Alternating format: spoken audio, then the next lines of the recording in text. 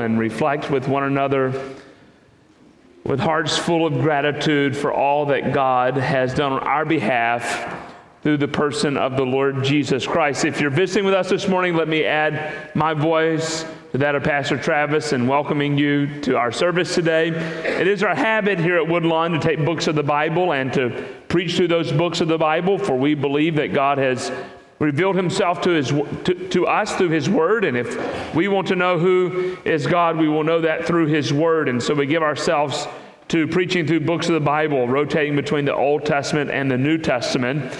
And today we're going to reflect together on a theme of thanksgiving from 1 Thessalonians chapter 5. So let me encourage you to take your copy of God's word and look with me in 1 Thessalonians chapter 5, verses 12 through 18. And then beginning next Sunday, we're going to reflect with one another on the incarnation of Christ. And we'll look at several texts from the New Testament together as we reflect, and the Old Testament as we reflect upon the incarnation of the Lord Jesus Christ. 1 Thessalonians chapter 5, we are today reflecting on this text of Scripture primarily for verse 16 and 17 and 18. Rejoice always, pray without ceasing, give thanks in all circumstances. Why? For this is the will of God in Christ Jesus for you. But this text of Scripture occurs in a context. It appears in a certain place in this text of Scripture as Paul is writing under the inspiration of the Holy Spirit. And Paul is for sure writing to the church at Thessalonica for a number of reasons. Perhaps the primary reason is to give them instructions concerning the end times. There appears to be in 1st and 2nd Thessalonians some misunderstanding about when Christ would come. There's also intense persecution that is happening here in the life of the church, and the church itself is under persecution, and so Paul is writing to encourage the brothers and sisters in Christ that they might indeed persevere until the end when Christ himself will return. And of course, much like what we even see in the book of 1 Corinthians, or perhaps we even know experientially in our own lives, the church is not a gathering of God's people who are without sin. We are still sinners who are redeemed by Christ, but we still struggle with sin. And Paul, even in the context of the book at 1 Thessalonians in chapter 4, for example, addresses some specific sin issues that are taking place in the life of the church at Corinth. We come here to these final instructions in the book beginning in chapter 5, verse 12. And Paul, in verses 12 through verse 22, is going to fire off for us 15 imperatives. 15 imperatives. More imperatives occur in just this short 10, 11 verses than the entirety of both 1st and 2nd Thessalonians. It's kind of like making a grocery list. Paul comes to the end of the book of 1 Thessalonians, and he wants everybody to know real quick exactly what he wants them to do. You're getting ready to go to the grocery store, right? And you got your list, and maybe you've organized that list by an order of priority of what we really need in case I run out of time going down the aisles, or perhaps you organize that list by the aisles that these items occur on. But you've got your grocery list, and there are all these things listed here that you're going to have to go get. This is Paul's grocery list, if you will, for you and me as he comes to the end of this book. These are things that he wants you and me to know. These are things that we must do. If Paul were standing before us today, I think he would say to us, these are aspects, characteristics of what it means to live Christianly in an un-Christian world. Now, isn't it interesting that Paul is having to give a list of Christian characteristics to the church at Thessalonica, and by extension, to you and me? The fact of the matter is, even though Christ has redeemed us, we've been redeemed from our sin and the consequences of that sin, There are moments in our life where we are not perfect. In fact, if you would put a video recorder on me and follow me around on any given day, you would find that there are moments in my life, and my sweet wife and family over here will attest to it. There are moments when I just, Brother Rob, don't live Christianly. You get angry at the littlest things. You know, the person slammed on their brakes, for example, right at the red light because you were trying to make it through the yellow light, and they slammed on their brakes because they were trying to abide by the law, and you're like, oh my goodness, this guy's an idiot. I mean, that's what I'm thinking. I'm just being honest with you this morning. I should be really thinking, I pray that person is a believer in Jesus. Lord bless them, right?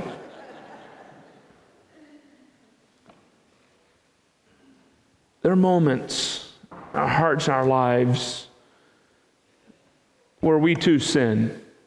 And Paul is writing these closing instructions to the church at Thessalonica so that they might know how to live Christianly in an un-Christian world. Paul collects these sayings around the three larger narratives, three larger headings. The first that we see here in verses 12 and 13 is going to be instructions to the church in terms of how the church is to respond to her leaders. And then in verses 14 and 15, Paul is going to give instruction to the leaders in terms of how they are to lead the people of God. And then in verses 16, 17, 18, 19, 20, 21, 22, Paul is going to give instructions to the entirety of the church in terms of how we are to respond to one another and ultimately in response and obedience to the Lord. Do not quench the Spirit, he'll say.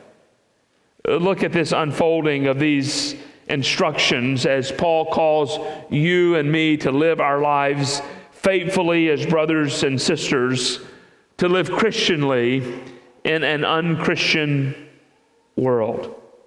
We ask you, brothers, to respect those who labor among you and are over you in the Lord and admonish you, and to esteem them very highly in love because of their work. Be at peace among yourselves. This is Paul's instructions to the church. This is Paul's instruction to the church in terms of how they are to respond back to their leaders, back to their pastors. And notice what Paul urges. First of all, he says to respect those who labor among you, to acknowledge, to honor those who are serving in your midst. You might remember Paul's admonition the writer of Hebrews' admonition in Hebrews chapter 13 to obey your leaders. Paul has given instructions to the church in terms of how you are to respond to those that God has set in leadership among the church at Christ. Acknowledge them, honor them. This is a disposition of your heart. This is a disposition of your mind. This is Paul saying to you, this is how you are to think toward those that God has called to lead in the context of the local church. And who are those that God has called to lead in the context of the local church? Your pastors, your shepherds, your elders, your bishops. And Paul is saying to the church at large, think this way toward those who labor among you. And then notice this other designation he gives for the leaders, those who are over you in the Lord. This word that he uses here for over is a word that you are familiar with. It's a word that we oftentimes see translated as rule. So we think of it in the context of 1 Timothy chapter 3. Timothy is giving the listing of the qualifications of the elders. And one of the things that he says is that an elder must be one who rules well in the context of his home. For if he cannot rule well in the context of his home, don't expect him to rule well then in the context of the church. Or some of our Bibles translates that word manage. He should be one who manages his home well. Paul has given for us instructions of how the elders, the pastors lead in the context of the life of the church and how you are to respond in relationship to those. Respect those. Give honor. Acknowledge those who labor among you and are over you in the Lord. And then notice this last phrase, and admonish you. Now, this word admonish is a Greek word that we get the concept of nouthetic counseling from. This is a word that can, in a positive sense, mean to instruct or to warn, or perhaps in a negative sense to admonish. It's what we do with our children, for example. There are moments when we pull our children in close and you're going to teach your child the lesson of not running out into the street, right? If you live in a neighborhood like I do in Shenandoah, we are out in the yard playing, particularly when the kids were smaller. You didn't want to stay cooped up in the house with small kids, right? You want to let those kids out. And one of the important lessons is you cannot run in the road. So you take that kid by the hand and you bring him to the sidewalk and you say to him, don't go past the sidewalk. Why? You got a 2 to 3 foot barrier there, right? Don't cross this area. And then you're out in the yard one day throwing the baseball or the football to the child, and what happens? You make a bad throw or they make a bad catch, it hits off their hands, it fumbles out, and guess where it goes? Right into the road. And guess what Junior does? Without even thinking, he takes off running toward the road, and what you can see that he can't see behind him is coming a vehicle. And what do? Johnny, now come back here, buddy. Hurry up. What do you say? Stop! It startles the kid, and they stop, and then you say, David, turn around and look, buddy. Remember what Dad told you? Don't go past the sidewalk. But I told you not to go past the sidewalk because, see, there's a truck coming. And if you would have continued out into the road, you could have been hit by that truck.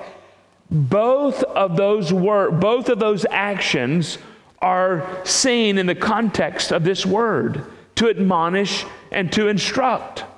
And why are you admonishing and instructing in this way? There's a truth. There's a foundation. There's a lesson that you want that child to understand, to know, to be aware of, so that they can, in moments, make quick split decisions that affect the trajectory of their lives, right? I want David, when he hits that sidewalk, to immediately stop, even if the ball has entered into the road, right? This word is a combination of 2 Greek words, and literally in some way means to put something into someone's mind. This is what you're doing, for example, when you teach Sunday school, right? You're seeking to instruct with the Word of God, teach a principle, teach a biblical principle, a biblical concept, and you want that to be stuck in a child's mind. This is what Paul is saying the pastors of the local church should be doing. They should be laboring among the people. They should be ruling among the people. They should be instructing the church of God. And how else do we respond to them? Verse 13. And to esteem them very highly in love because of their work. Church family, this is Paul's admonition to you and the way that you are to respond, reflect, and think toward those that God has set in leadership over you, toward your pastors. And notice what Paul says. We see the first imperative in this text. Be at peace. This concept of peace is a two-way street. You bear responsibility, and myself and Ryan and Travis, we bear a responsibility. This imperative in the Greek New Testament is in the present tense, and it connotes the idea of continually be at peace. Our responsibility toward one another should be at all times seeking to be at peace in the body of Christ. Now, we can still disagree with each other, but even in that disagreement, it matters how we approach it. It matters how we think. And I don't know about you, but oftentimes what's happening in context and relationship with those that we know best, there's this automatic graciousness or kindness at times that we're willing to extend to those that we're thinking well about, that we're loving, that we're caring for.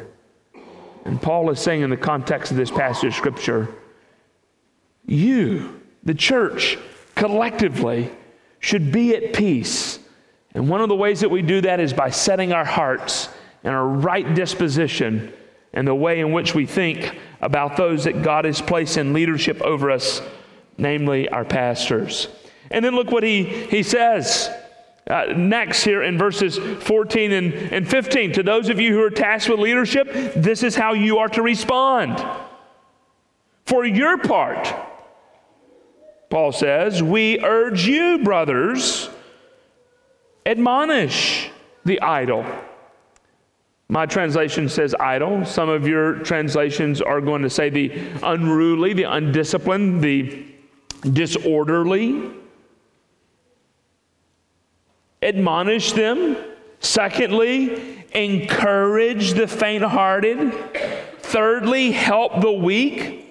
Fourthly, be patient with them all. Look at this first admonition that Paul gives to the pastors in terms of how they're to respond to the people of God. We urge you, brothers, to do what? Give a strong warning to the unruly, to the undisciplined, to the disorderly. One of the roles that God has tasked your pastors with doing is instructing you. This is the same word that he used a few moments ago, with putting things in your mind, if you will, that will help you live in a right way ultimately before the Lord. And Paul is saying one of the functions, one of the kindnesses that God has given to the life of the church are faithful pastors who will warn those who are walking in a way that is not Christ-like. Now, I don't know about you, but I don't always like to be told that I'm doing something wrong. Y'all are really quiet this morning. I don't like it when Miss Richardson very kindly and graciously says to me, Lewis, I've asked you for 12 straight weeks. Would you please pick your clothes up off of the floor?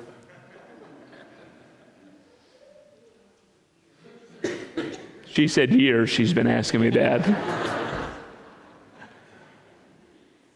Well, that's my floor. I'm not thinking that. Right? We don't always like to be corrected, do we? But brothers and sisters, the fact of the matter is, every one of us, at moments in our lives, are going to act in ways or think in ways that are contrary to the text of Scripture, and be thankful that God has given to you, God has given to us, faithful brothers who should come alongside us and warn us in those moments, correct us in those moments, instruct us in those moments. Pastors, admonish the idle, the disorderly, the undisciplined. Now you might say, Pastor, How in the world do you get like 3 or 4 different translations of this one word? Unruly, disorderly, idle. I don't necessarily think that someone that is idle is necessarily someone that is disruptive. This is a word that Paul uses on several occasions, and the root of this word occurs 3 or 4 times in 1st and 2nd Thessalonians.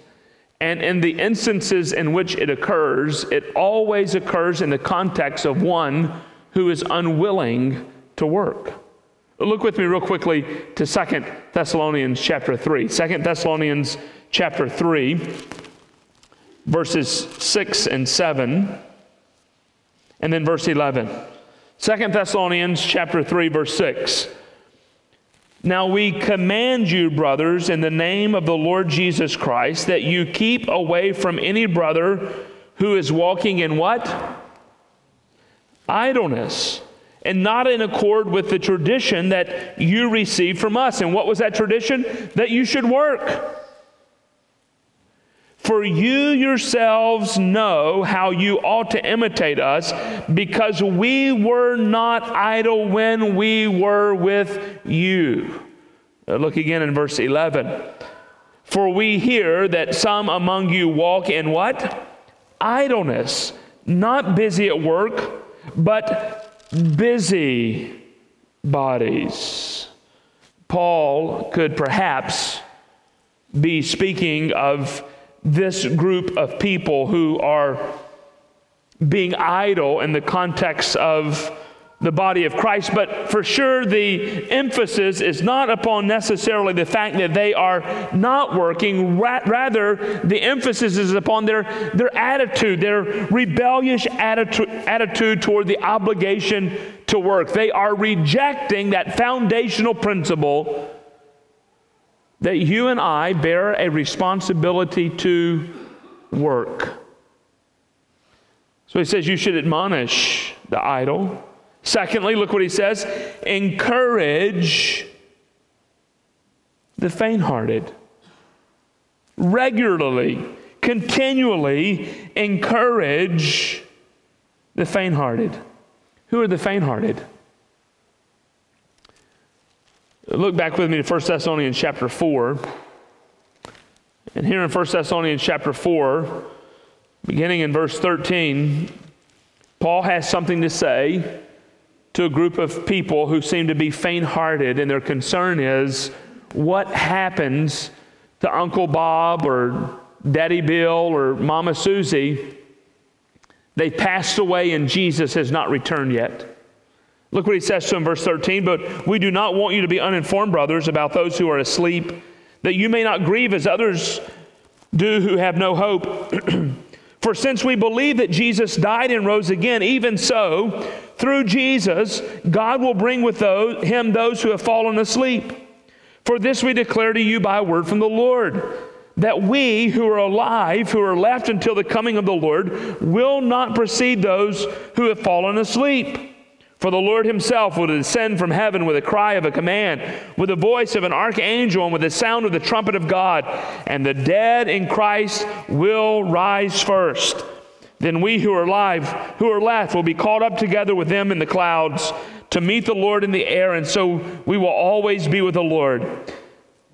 And notice how he ends verse 18. Therefore do what? Encourage one another with this revelation, with these words. One of the roles, one of the tasks that God has given to the pastors of the local church is that they should be ones who encourage the faint-hearted. How do I encourage the faint-hearted, friends? By communicating the truth of God's word to you. There is no greater comfort or encouragement that I can give you, or Travis can give you, or Ryan can give you, than that of the truth of the Word of God.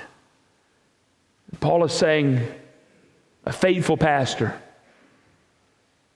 a faithful shepherd will be one who encourages the faint-hearted.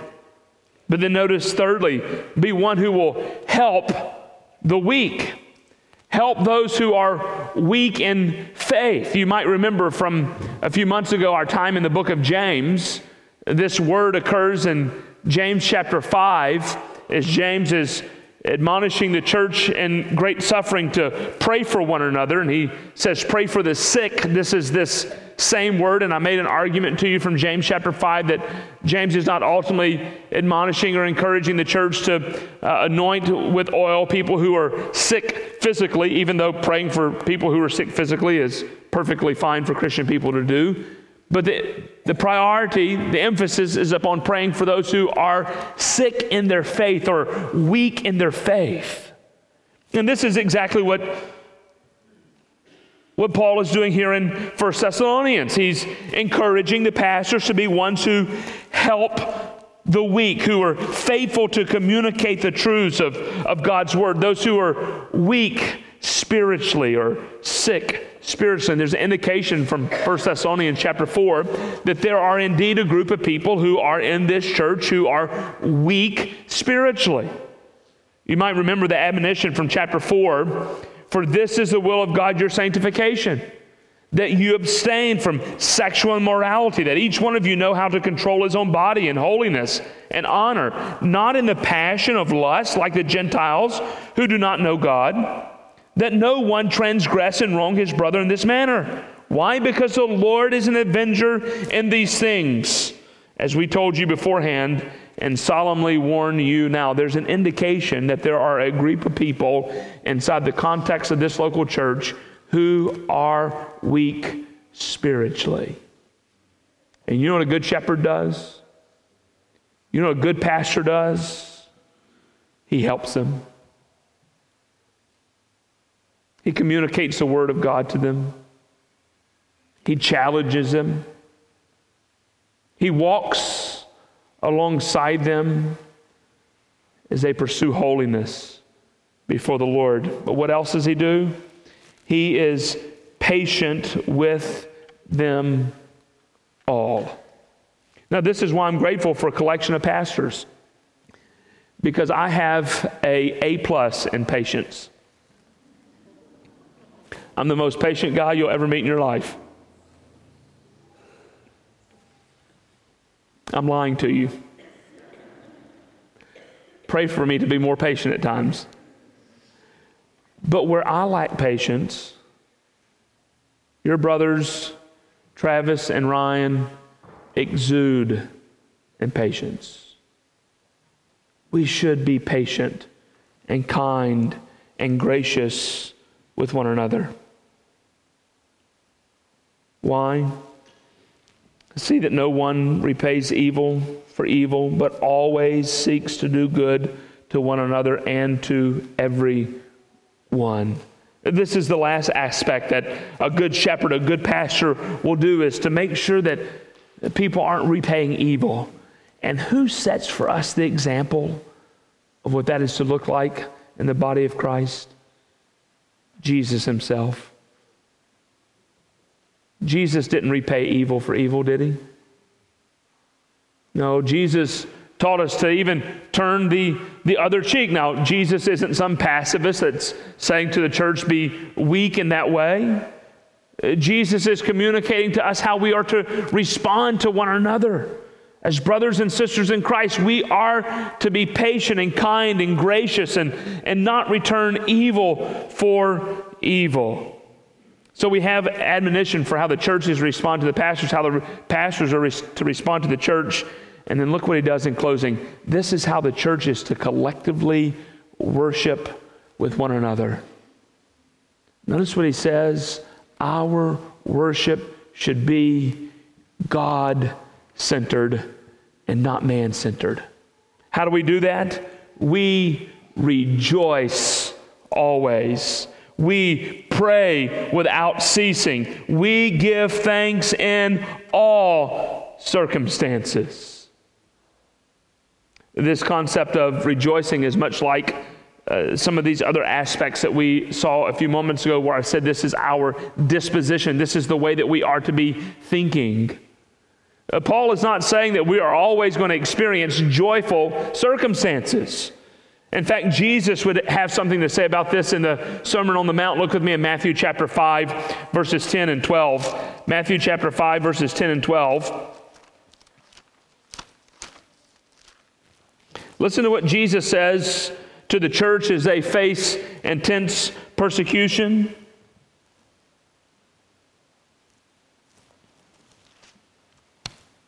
Blessed are those who are persecuted for righteousness' sake, for theirs is the kingdom of heaven. Blessed are you when others revile you and persecute you and utter all kinds of evil against you falsely on my account. What should you do? Rejoice and be glad, for your reward is where? In heaven. See, friends, when we gather with one another, our disposition should be one of rejoicing. Joy is the disposition that God has given to you and me, that regardless of our circumstances, our focus is always on Christ. Many of you in the context of this room have faced unusual, difficult, hard circumstances in life. God has not promised us that life would be easy. God has not promised us life void of hardship or persecution or difficulty. But we do have this promise that even in the midst of all of those things, what can we do? We can rejoice. When, friends? When do we rejoice? Always. At every moment. Through every circumstance. That joy is a disposition knowing and hoping in the return of Christ. How did Paul say to the church that they should view their current circumstances? Some of you have fallen asleep. You're in the grave. But don't fret over that. Rejoice in the truth. Jesus is coming again. That is our hope, church. Not only should we rejoice, look what he says, we should pray without ceasing. Or as Psalm 105 says to us, we should always seek His face. Prayer is our acknowledging that we are not in control and that God is in control. Prayer is our regular communication and acknowledgement that we desperately need God. Prayer is our reminder that we are ultimately submitted to the reign of God.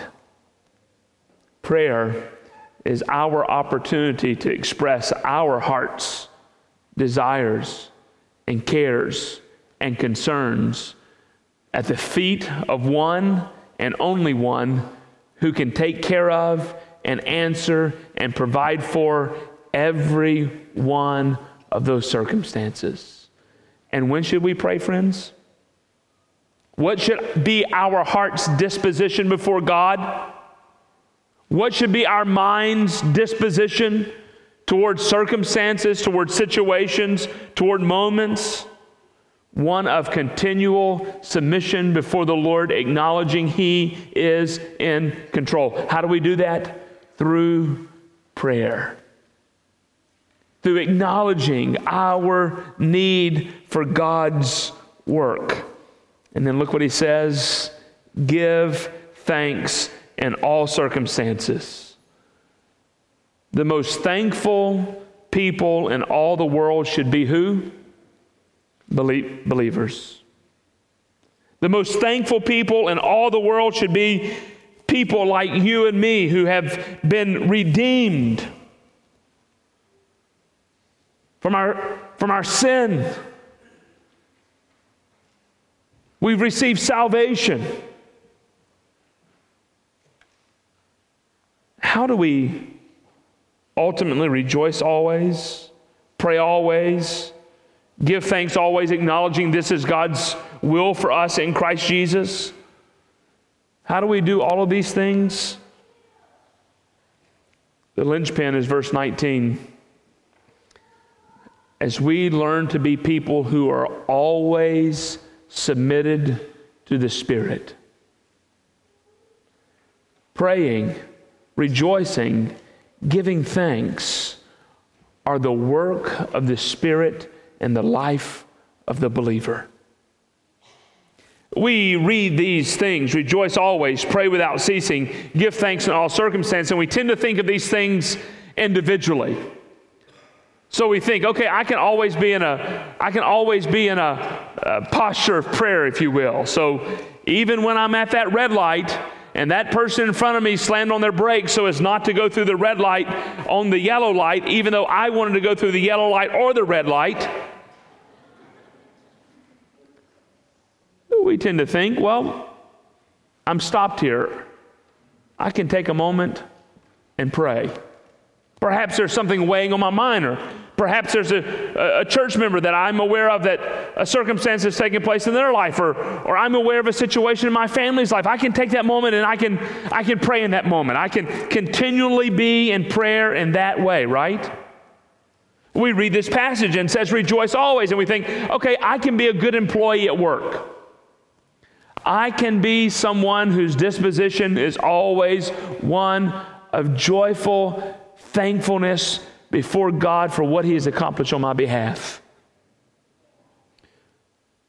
But what you don't see so easily in English that screams at us in Greek is that these words are plural.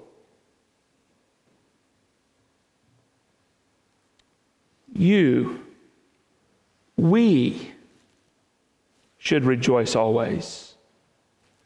We should pray without ceasing. We should give thanks to God in all circumstances. See, friends, what Paul is reminding us in the context of this passage is that the way we rightly express joy, prayer, and thankfulness as a family of God collectively comes together, this should be our disposition in worship. And what's that disposition in worship, friends? A theocentric view of worship. We have not ultimately gathered as the body of Christ in this place to meet the needs of any individual person. For example, but we have gathered together as brothers and sisters to rightly place our focus upon what God has accomplished on our behalf through the sending of His Son, Jesus. And when the church does that, our worship is right. We will be a people who, regardless of the circumstances, can always gather together and rejoice in what God has done. We can always be a people who come together with hearts full of acknowledging the superiority and supremacy of God, knowing that He and He alone is sovereignly in control of our lives, and we desperately need Him. And we can always give thanks for what God is doing, has doing, and what God will do. Now keep in mind, church, this is what we collectively should be doing every time the body of Christ comes together. And as we think about this season of the year, rejoicing and giving thanks, I want to lead us this morning as a church family to focus our thankfulness upon one kind, gracious act of God in the life of this church over the course of the last several years. By God's grace and through your faithfulness,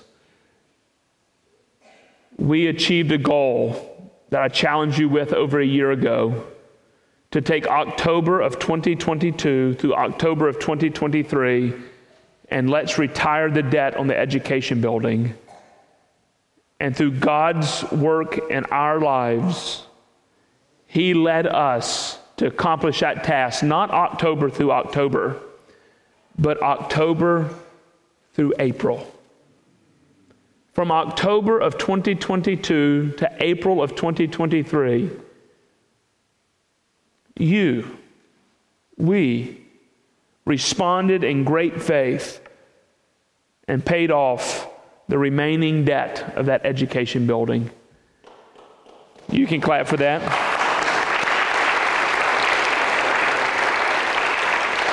If you remember, we scheduled a day to celebrate the opening of that building, but that joy got robbed from us by the closing of all entities through COVID. Literally, the Sunday we were set to go in the education building, COVID hit, and we couldn't do our celebration. So I'd like to ask a collection of people to join me this morning as we pause for a few moments in the life of this church to say thank you, God, for what you have accomplished in our midst. I'm going to ask Mr. Dustin Beebe. Dustin, for 10 years, served as the chairman of the committee that was tasked with the responsibility of raising funds for this building. I'm going to ask Dustin to lead off our moment of reflection and giving thanks to God as he reflects for a few moments on where we started, the process, and where God brought us. In my humanity, I would love to say that, we as a committee met together, we came up with a plan, and everything went executed according to that plan. The reality is that it didn't go that way. Many, as you guys might know, we had a lot of different changes. The building changed, right? We started as initially as another building, and then this building here in a different form, and then eventually that came to the building that we know today. And as well, the funding, the way we looked to raise funds for the building changed entirely, right? So what we could see in our humanity as that committee, really changed over that time. And it was really God that was in control, right? As you look at this, Lewis, as your instruction, as you came in as pastor, right? I mean, this started even before, you came in. I'll tell you a funny story, Dustin. This church voted on me the second Sunday in March. Not one person through the entire interview process told me that you guys were considering building a building. And we had an associate pastor here at the time by the name of Chuck Loman, who was known as being a practical jokester. If you know Brother Chuck, he loves to play a joke on somebody. So the very next Sunday, I called him that Sunday night and said, "Hey, Brother Chuck, how did church go?" And he was like, "Oh, it was great." He said, "We had a business meeting tonight and the church voted to build a new education building." And I said, "Oh, Brother Chuck, you're so funny, ha, ha, ha." He said, No, I'm serious." I'm like, "Ha, ha, ha, yeah, you're funny. Really, how did church go?" And he was like, "No, seriously, we voted to build a new building." What? So, I think that's, as you look back on it, God was always in control. Yes. Not one person on that committee, on the building committee, even in pastoral leadership can take credit for, what God did there, that He acted and He brought the people to that building program, to the building committee. Caleb, thank you for all your leadership and guidance in the committee there. And everybody, I think a lot of people in this body can say how they were involved in this new building. And God brought them along, brought their talents along at the time to bring about His will and His way. And I think for me, it's been a great test in my life, and I've seen God act in this with my meetings with Lewis and Caleb and everybody. I've seen that only one person can coordinate. Yes. And that's God. And so Amen. This has been, we call it building on faith. It definitely built faith in me. Yes. I hope it has for everybody here. And, the goal of this building from day one from this church was to pass that along to the next generation. And we need to tell these stories like you just told me. Yes. And we need to tell that to our children. My children are sitting up there, they can hear this. And, they didn't get a chance to get educated in this building. They were a little bit older at the time. But, they can see God working in this body. And what a testimony this is. And we should rejoice of what God's done for this and memorialize this moment in our lives and keep memory. Yes. A number of you served on this fundraising committee. Dustin had like a 12-year sentence on the committee. If you, along this journey, served on the Building on Faith team, would you just stand for a few moments and let the church express to you our appreciation of your service?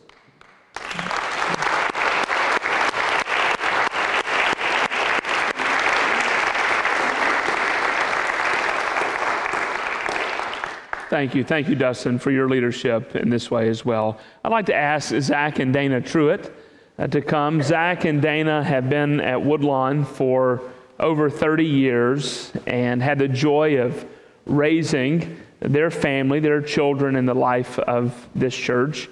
And now Zach and Dana are having the joy of seeing not only some of their children still involved in the life of this church, but now you have grandchildren.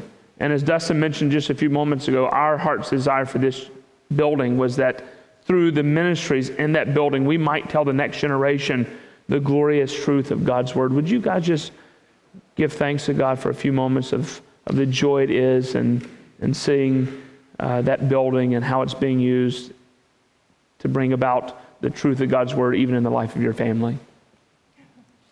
Okay, so we love this church, and we're so thankful that our children grew up in this church with this church family, and you can't imagine our joy having our grandchildren here now and not having to worry about asbestos or about mold in the walls, and it's such a blessing, and it's because so many people here are disease. So we're joyful over that. So. Asbestos, Dana? Sorry, whatever that was. Our hearts are just filled with joy, and especially to the Lord. We've been here since the 80s, and we came shortly after this building was constructed, and we still haven't been on it. So we went through the fundraising efforts to pay this building off. And I want you This sanctuary building. The sanctuary building, right. So imagine all the sermons that have been preached, the songs that have been lifted up to the Lord, just every event, the baptisms, the weddings, everything that this building has accomplished for God during that time. So after that, we built the Family Life Center. Imagine everything that's happened in that Family Life Center. Just upward basketball was a result of having that building. I don't know if you've been to upward games, but there's a halftime devotion at every game, which is normally a gospel presentation. Every practice, kids learn a devotion. They're awarded stars. The best star is Christ-like star. You think of all the things, the Awana program, the youth, all the Sunday school lessons have been done in that building. It's been to God's glory. When we started on this new building, I was a lot younger. I had hair back then. It's not true. I had some hair back then. But it was a long process, like Dustin stated. Just to see, we're so privileged to be in a church family that serve the Lord, and our heart is for evangelism and sharing the Word of God with the next generation and one after that. So we have the privilege of being in a new Sunday school room and preach, but it's a short walk down the hall for our grandkids are being led to the Lord. That means so much. Our responsibility as families, as parents, is to lead our kids to Christ. Bottom line. So this building has enabled us to do that. So our families have been so blessed by this church body and by seeing what God has done in this church. So thanks to the people in the building committee that's done all this work for. Caleb doesn't want recognition, but he deserves a huge debt of gratitude for all the effort he did to put into the building. So thank you guys. Thank you, Zach and Dana. I'd like to ask Brother Bill and Ms. Francis. When I asked them, Ms. Francis said, "Now, Brother Lewis, will you please let us speak from the floor?" And I said, "Absolutely."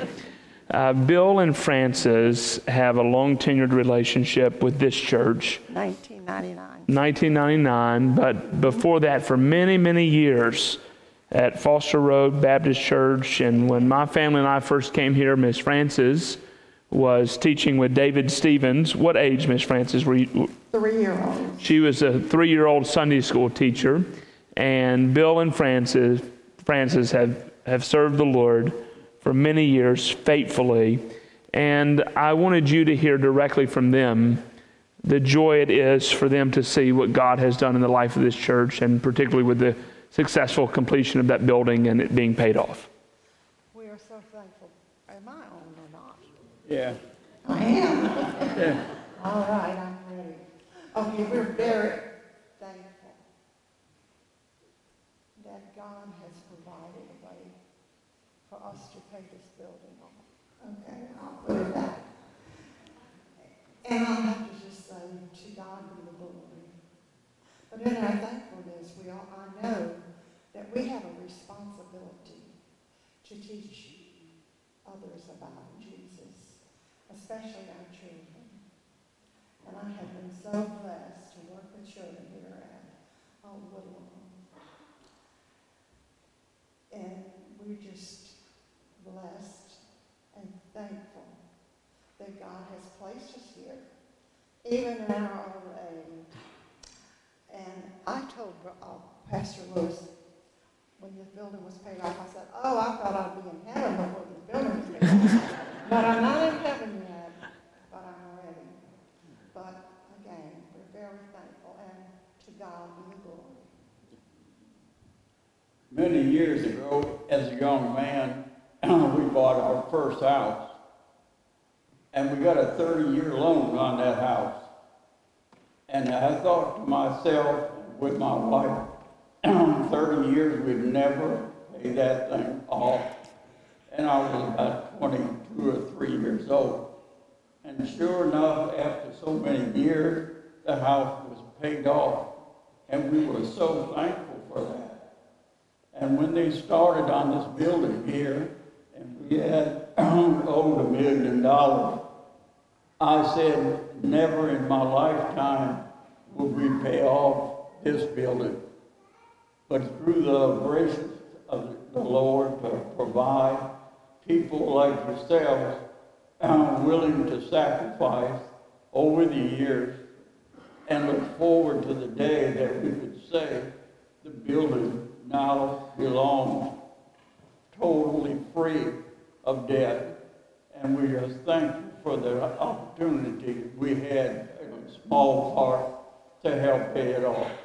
Thank you very much for your generosity. Thank you for the Lord giving us the opportunity and the provision to be able to do it. Amen. Thank you. Oh, I have one more thing to say. Oh. I always have one more thing to say.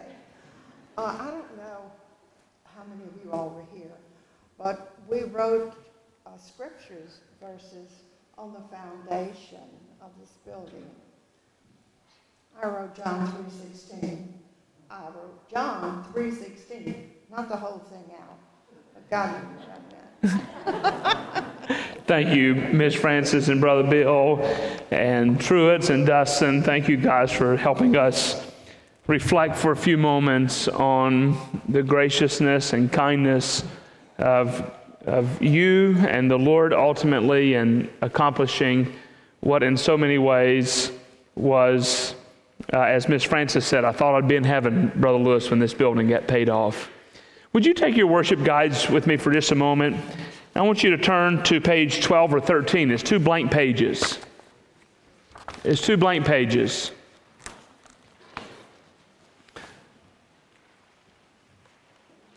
You remember I said to you a few moments ago, these words, rejoice, pray, give thanks, they're all in the plural, and rightly understood, happen correctly as the body of Christ comes together. Would you pause for a few moments and write down a few things that you're thankful to God for in the life of this church? What are blessings that you've received from your connection to the body of Christ here at Woodlawn, for which you'd like to just say, thank you, God? Would you take a few moments?